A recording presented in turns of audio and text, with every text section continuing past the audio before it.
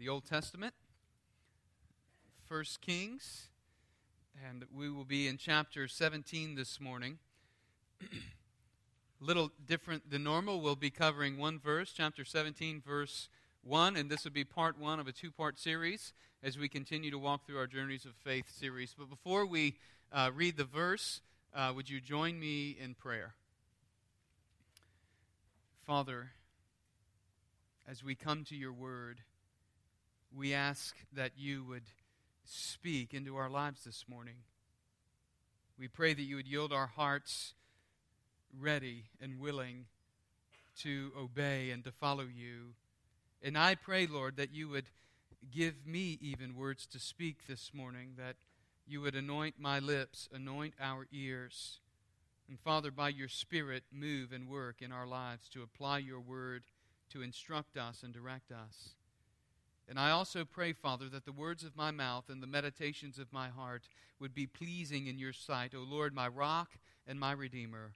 For I pray this in Christ's name. Amen.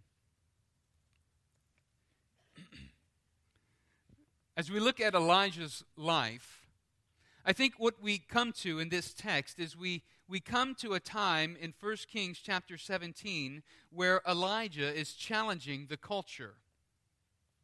And so our theme this morning, as Dr. David said, is Our God Lives. And as we continue through our Journeys of Faith series, I have a confession to make. I've really been looking forward to studying the life of Elijah. And the reason is because his life is surrounded by mystery. He's a mysterious biblical figure, at least to me. His life was bracketed in the beginning and the end by mystery. He comes out of nowhere in 1 Kings chapter 17, and then one day, out of nowhere, he's taken up to heaven by a whirlwind in 2 Kings chapter 2. We're not told of his upbringing. We don't know of his background. We don't even know of his calling and how he became a prophet. We simply meet him in 1 Kings chapter 17. But for all the mystery that surrounds Elijah, this biblical figure, the prophet, James tells us that he was a man with a nature like ours. In other words, his story isn't unattainable. His story is not that far from what ours could be or should be. His life displays the same characteristics that our lives display. In his humanity, we see both strength and weakness evidenced in his life. We see both triumph and we see failure. We see confident trust and we also see anxious frustration as we read through the story of Elijah. Well, we won't cover the entire story of Elijah this morning. As I mentioned a moment ago, we will look at chapter 17, verse 1. But what I want to point out about Elijah is that he was an imperfect man. But as an imperfect man, he was a man whose life was yielded to obedience to God. And that's the same calling that God has for each of our lives, that our lives would be yielded, even in our imperfection, would be yielded as lives of obedience to God. And so this morning, I want us to see that the one true living God demands the one true living God demands single allegiance through Jesus Christ and courageous obedience for the life of the world. Elijah served the one true God at a pivotal time in the history of Israel. In the 9th century BC, Israel had become deeply entrenched in idolatry and apostasy. The kingdoms from the north and the south had been divided, and Jeroboam was the first king over the northern 10 tribes of Israel. The southern kingdom became known as the kingdom of Judah, and it was under Jeroboam's rule that Israel became increasingly pagan in their worship. He set up 2 golden calves at the edge of the kingdom, one in Bethel, one in Dan. And he said, "People of Israel, here are your gods who led you out of Egypt. Come and worship them." He did this in an effort to stop the people of Israel from journeying or pilgrimaging to Jerusalem so that they could worship there. And so Jeroboam sinned, and he led the people of God to worship God through golden calves, through a graven image. Now fast forward 100 years to Ahab's reign, 874 BC. During Ahab's reign, Ahab had great accomplishments. He fortified a number of cities. He formed profitable trade agreements with surrounding nations. He led a successful military campaign, several of them. And he had many great political accomplishments. But listen to how Ahab's 22-year reign is summed up in 1 Kings chapter 16, beginning in verse 29. Listen. In the 38th year of Asa, king of Judah, Ahab the son of Omri began to reign over Israel, and Ahab the son of Omri reigned over Israel in Samaria 22 years. And Ahab the son of Omri did evil in the sight of the Lord more than all who were before him. And as if it had been a light thing for him to walk in the sins of Jeroboam, the son of Nebat, he took for his wife Jezebel, the daughter of Ethbaal, king of the Sidonians. And he went and he served Baal and worshipped him. He erected an altar for Baal in the house of Baal, which he built in Samaria. And Ahab made an Asherah. Ahab did more to provoke the Lord, the God of Israel, to anger than all the kings who were before him. In his days, Hiel of Bethel built Jericho. He had laid its foundation at the cost of Abiram, his firstborn, and he set its gates at the cost of his youngest son, Segub, according to the word of the Lord, which he spoke by Joshua, the son of Nun. In spite of all of Ahab's accomplishments, here's what he's remembered for. He's remembered for forgetting God. He's remembered for his kingship, his reign is overshadowed by the grave sin that he led Israel into. He led Israel single-handedly into pagan worship. Verse 31 says that he considered it a light thing to commit the sins of Jeroboam. He took pagan worship to a whole new level for God's people. He married that wicked woman, Jezebel, and he led God's people into worshiping her god, Baal. He built an altar, right? Verse 32, he built an altar to Baal. In fact, he built a temple to Baal in the land of Samaria. And basically what he did was he ushered in this false worshiping of Baal, this cult, to become the religion of the 10 tribes of Israel. He made it the religion of the state. While all the time the prophets of the true and living God were being hunted down by his wife and they were being killed. Baal was the most popular Canaanite god. He was the storm god. He was associated with the weather. They sought to appease him in worship so that he would bring rain. And being that he was the storm god, he was also closely associated with the fertility god. And so that would bring the growth of crops. Verse 33 mentions he made an Asherah. Asherah was the goddess of sex and war. And this cult, the worshipers of this cult would worship Baal through immoral and decadent activity in hopes of appeasing the deity in order to send rain for the flourishing of the crops. This is what Ahab ushered in to be the worship of God's people. So to be clear, Ahab wasn't against religion, and Ahab wasn't against worshiping. Ahab chose to worship Baal, a false god. That's what Elijah was up against. This is the culture that Elijah is challenging. This is the culture that he's going up against. So meet Elijah in chapter 17, verse 1. Now Elijah, the Tishbite of Tishbe in Gilead, said to Ahab, "As the Lord, the God of Israel, lives, before whom I stand, there shall be neither dew nor rain these years except by my word." After today's sermon, go and read through the end of chapter 17 and read chapter 18 and see this contest that goes on between Yahweh, the God of Israel, and Baal, the false god of Ahab. In all that God does, we're going to focus on verse 1 this morning, but in all that God does in chapter 17, he's showing that he himself is more powerful and has authority over everything that the worshipers of Baal claimed that Baal had. And so we see Elijah's courageous obedience in verse 1.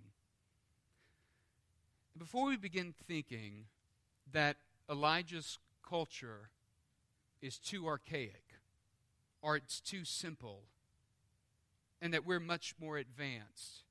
I want you to consider that an agrarian society would center their false worship on those things which were the driving influencers of their lives. Now, consider the entertainment-driven and the pleasure-seeking culture that we live in today. And ask or answer the question, what are the things that people worship? Houses of worship are empty across our land, across America. Yet people haven't ceased to worship. Here's what they've done. They've just chosen to worship other things. They've chosen to worship hobbies or chosen to worship entertainment. They've chosen to worship personal pursuits. They've chosen to worship self and seeking their own pleasure instead of worshiping the true and living God. And the consequences of our sin, just like the nation of Israel, are grave. We have abortion clinics in our land. We have human trafficking all across this nation and the globe. And we have the redefining of marriage, just to name a few. And I think all of these are indicators of the false worship that exists in our country today. To borrow a phrase from the book of Judges, every man did what was right in their own eyes. And the primacy of absolute truth and the worship of the one true God had lost its place in the nation of Israel. And I ask you this morning, is it any different in our nation? The one issue that Elijah was facing in his culture and in his day was the issue of the exclusivity of the claims of Yahweh, his God. The Canaanites had no problem adding more gods to their pantheon. The problem wasn't adding another god to all the gods that existed in their religion. The problem was God's exclusive claim. And friends, it's no different in our culture today. The exclusivity of the claim of Jesus Christ as the only way of salvation is the very issue that we're facing in our culture today. So some things never change. And the depravity of the human heart is one of those things that never changes. I think one of the most telling things we learn from Elijah's life is that when God begins to turn the culture, he doesn't do it through political leaders. But as history shows, as Drew spoke about Martin Luther earlier, as history shows, most often what God is at work doing is he's working in spite of the political leaders. God uses one man, to call his people back to him. One man of courageous obedience who will stand on his word and hold the line and hold the standard up.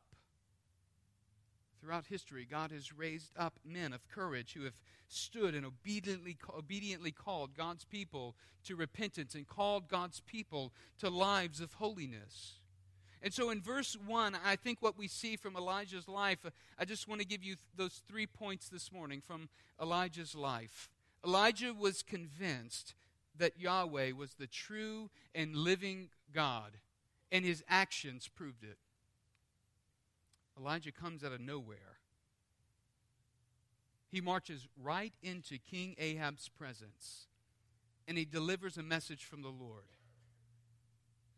The Lord is capitalized there, L-O-R-D, it's capitalized, all caps, and it points us to an understanding of this is the covenant God, Yahweh of Israel. And so Elijah is speaking on behalf of this covenant God, the one who has called his people out of Egypt and led them through the wilderness into the promised land. He knows that Yahweh, his God, lives and is sovereign over all things. And because of that, get this, because of that, Elijah was zealous for the worship of God. He had confidence that as he went on God's mission, he was speaking on behalf of God. He had confidence that his God was more powerful than Baal or any other false god that exists. And he was calling Ahab out. He called Ahab out by challenging Ahab and challenging his false god, Baal's impotent authority. Elijah doesn't get sidetracked by the immorality of their worship rituals. He goes straight for the jugular, like a missile to the heart. He was a man of conviction, and he spoke into the life of King Ahab right at the point where Ahab was struggling. He hits him right in the heart.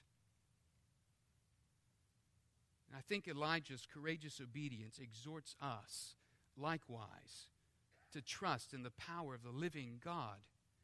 Listen, we must be men and women of conviction who spiritually discern the issues in people's lives and speak with clarity and speak with conviction and speak with God's authority into their lives. The question is, if not you, believer, then who will? God has uniquely placed you in these spheres of influence. It is your ministry calling in life in order to be a vessel, to be used by God, to walk in a manner worthy of the calling of God. And God desires to do this in the midst of each of our lives as we're touching and rubbing elbows with the lost world that we live in. Who in your sphere of influence will stand for Christ? Who in your sphere of influence will counter the culture with courageous obedience and conviction grounded in God's word? That's what we see Elijah doing here. Elijah was convinced that Yahweh was the true living God, and his actions proved it. He goes right into King Ahab's presence. He could have been killed for entering into the king's presence like he did, but he goes right in. Secondly, we see that Elijah was committed to allegiance to the Lord, and his life reflected it. His very name, Elijah, it means, my God is Yahweh. Eli, God, El is the name for God, and I, so my God, Yah, it's the name for Yahweh. My God is Yahweh. His very name points others to see what he is standing for. And he says, as my God lives, before whom I stand, he's going to bat. Listen, he's going to bat for the purity of the nation of Israel. Israel is God's nation, and God will not surrender his nation to Baal. And so Elijah was careful to declare that he was a servant of God alone. He was trusting in God's authority, not in his own authority, not in any other person's authority. He was actually confronting the king's authority. He was trusting in God's authority. Israel had become a tolerant people. And so Elijah in chapter 18, later in the story, he will call Israel to stop limping between Baal worship and the worship of Yahweh. And he'll call them to decide that day who they're going to serve. You see, their hearts and their allegiance was divided. And because of this, God's judgment was about to fall on his people. I want to speak for a moment to, I think, what is a core issue, one of the core issues, if not the core issue, for the church of our day, as we've become a tolerant people. Like the people of Israel, we've, I think, become tolerant. Many, now maybe not everybody in our gathering this morning, but by and large, we have become a tolerant people in our day. We're like the church of Laodicea in Revelation 3, neither hot nor cold, to which God says, I'll spit you out of my mouth. He goes on to say, for you say, I'm rich, I've prospered, and I need nothing, not realizing that you're wretched, pitiable, poor, blind, and naked. Then he goes on to say, those whom I love, I reprove and discipline, so be zealous and repent.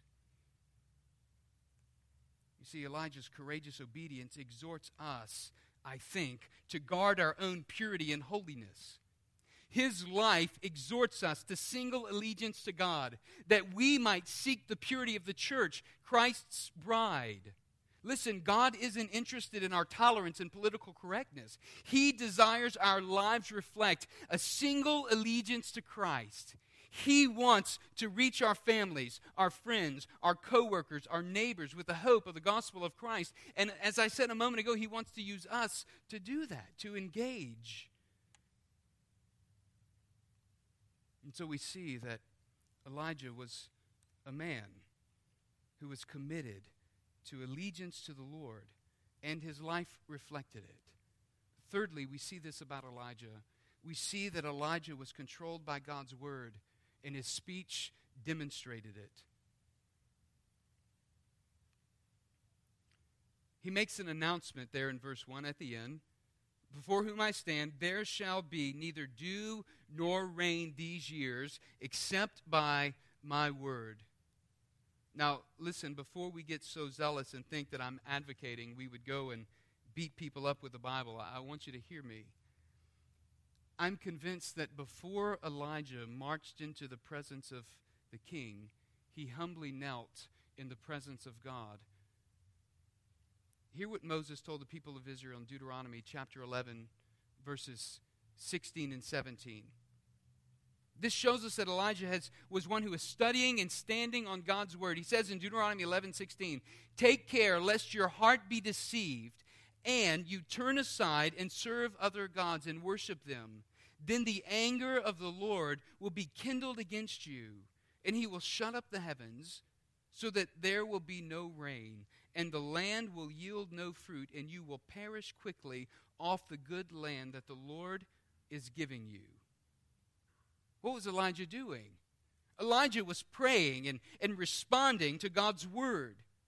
And God heard and answered him. Elijah's prayer and speech reflects what God had already promised through the stipulation of his covenant. James 5:16 through 18 speaks of Elijah using his life, his prayer as an illustration. Verse 16 makes the point that powerful prayer isn't limited to some spiritual elite group of people, but that prayer of the righteous has great power to accomplish great things for the kingdom of God. In verses 17 and 18, Elijah was a man with a nature like ours, it says, and he prayed fervently that it might not rain. And for 3 years and 6 months, it did not rain on the earth. Then he prayed again, and the heaven gave rain, and the earth bore its fruit.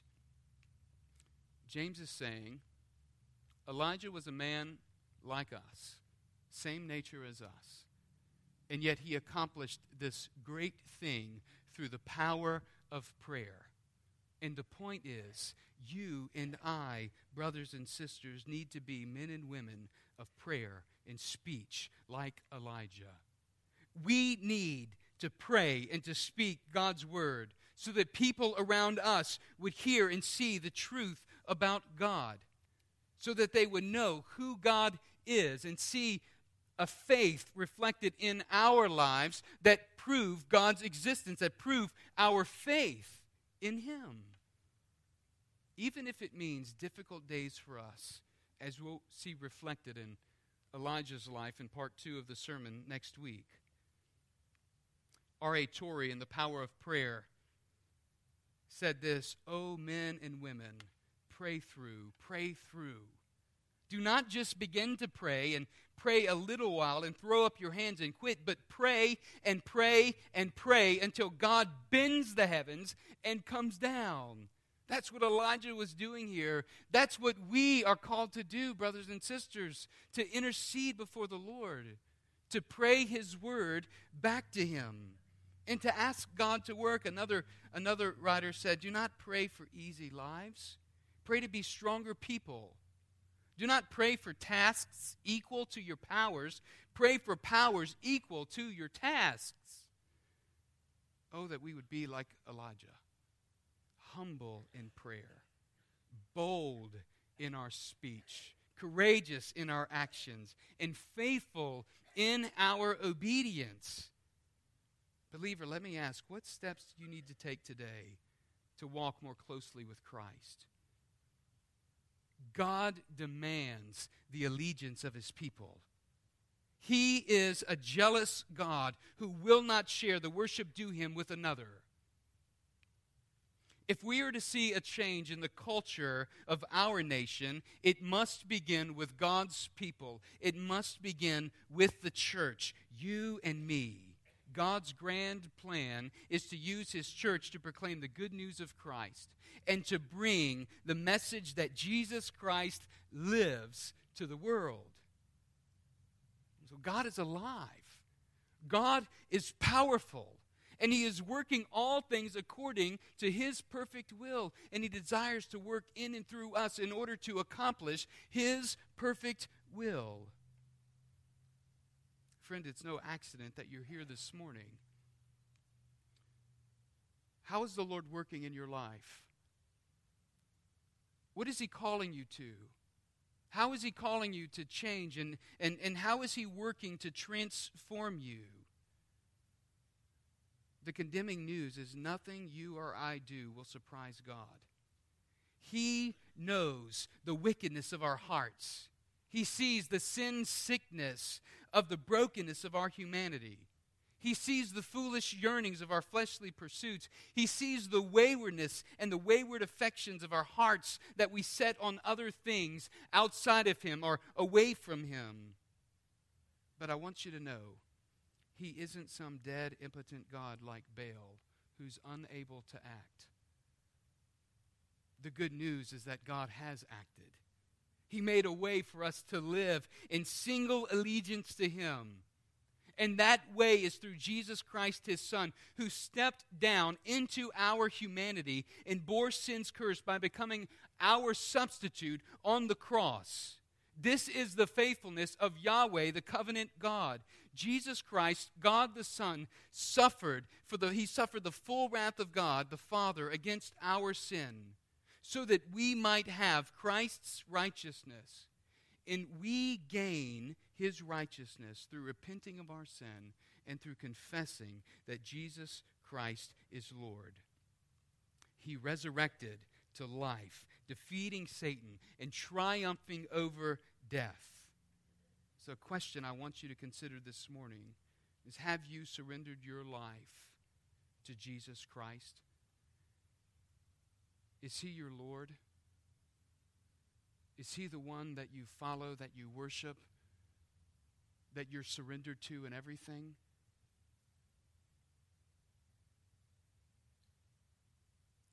As we close this morning, we're faced really with two characters here. One is the character of King Ahab. Will we be like King Ahab, whose life accomplishments are swallowed up with a statement like, he provoked the Lord God to anger? Or will we be like Elijah, so that our lives demonstrate the one true and living God demands single allegiance through Jesus Christ and commands courageous obedience for the life of the world? Which is it that sums up our lives this morning? Are we walking with courageous obedience, serving God? Is my life, is your life sold out in single allegiance to the worship of God? I pray this morning that it is. But if it's not, you're going to have a time to confess your sin before the Lord and repent and trust Jesus Christ. And I want to invite you to respond right where you are this morning, confessing the Lord as Savior, if that's where you're at, or confessing your need for Him and committing to walk with Him. I'm going to pray, and you respond this morning as the Lord leads. Pray with me.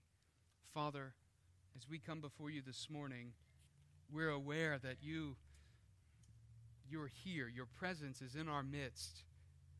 And God, we can't run from you. We can't run far enough to escape you. For Lord, your eyes see everything about us. You see everything that goes on in our lives. You are aware of every part of our days, of every inch of our soul, of every deep thought that we have, pure and impure. You know it all. And so, Lord, we confess this morning our need to you. And I pray for strength for any this morning who need to confess you as Lord and surrender their lives to Jesus and walk in single allegiance. Would you give strength today for your servants to confess you, to follow you, to walk closely with you? It's in Jesus' name we pray. Amen.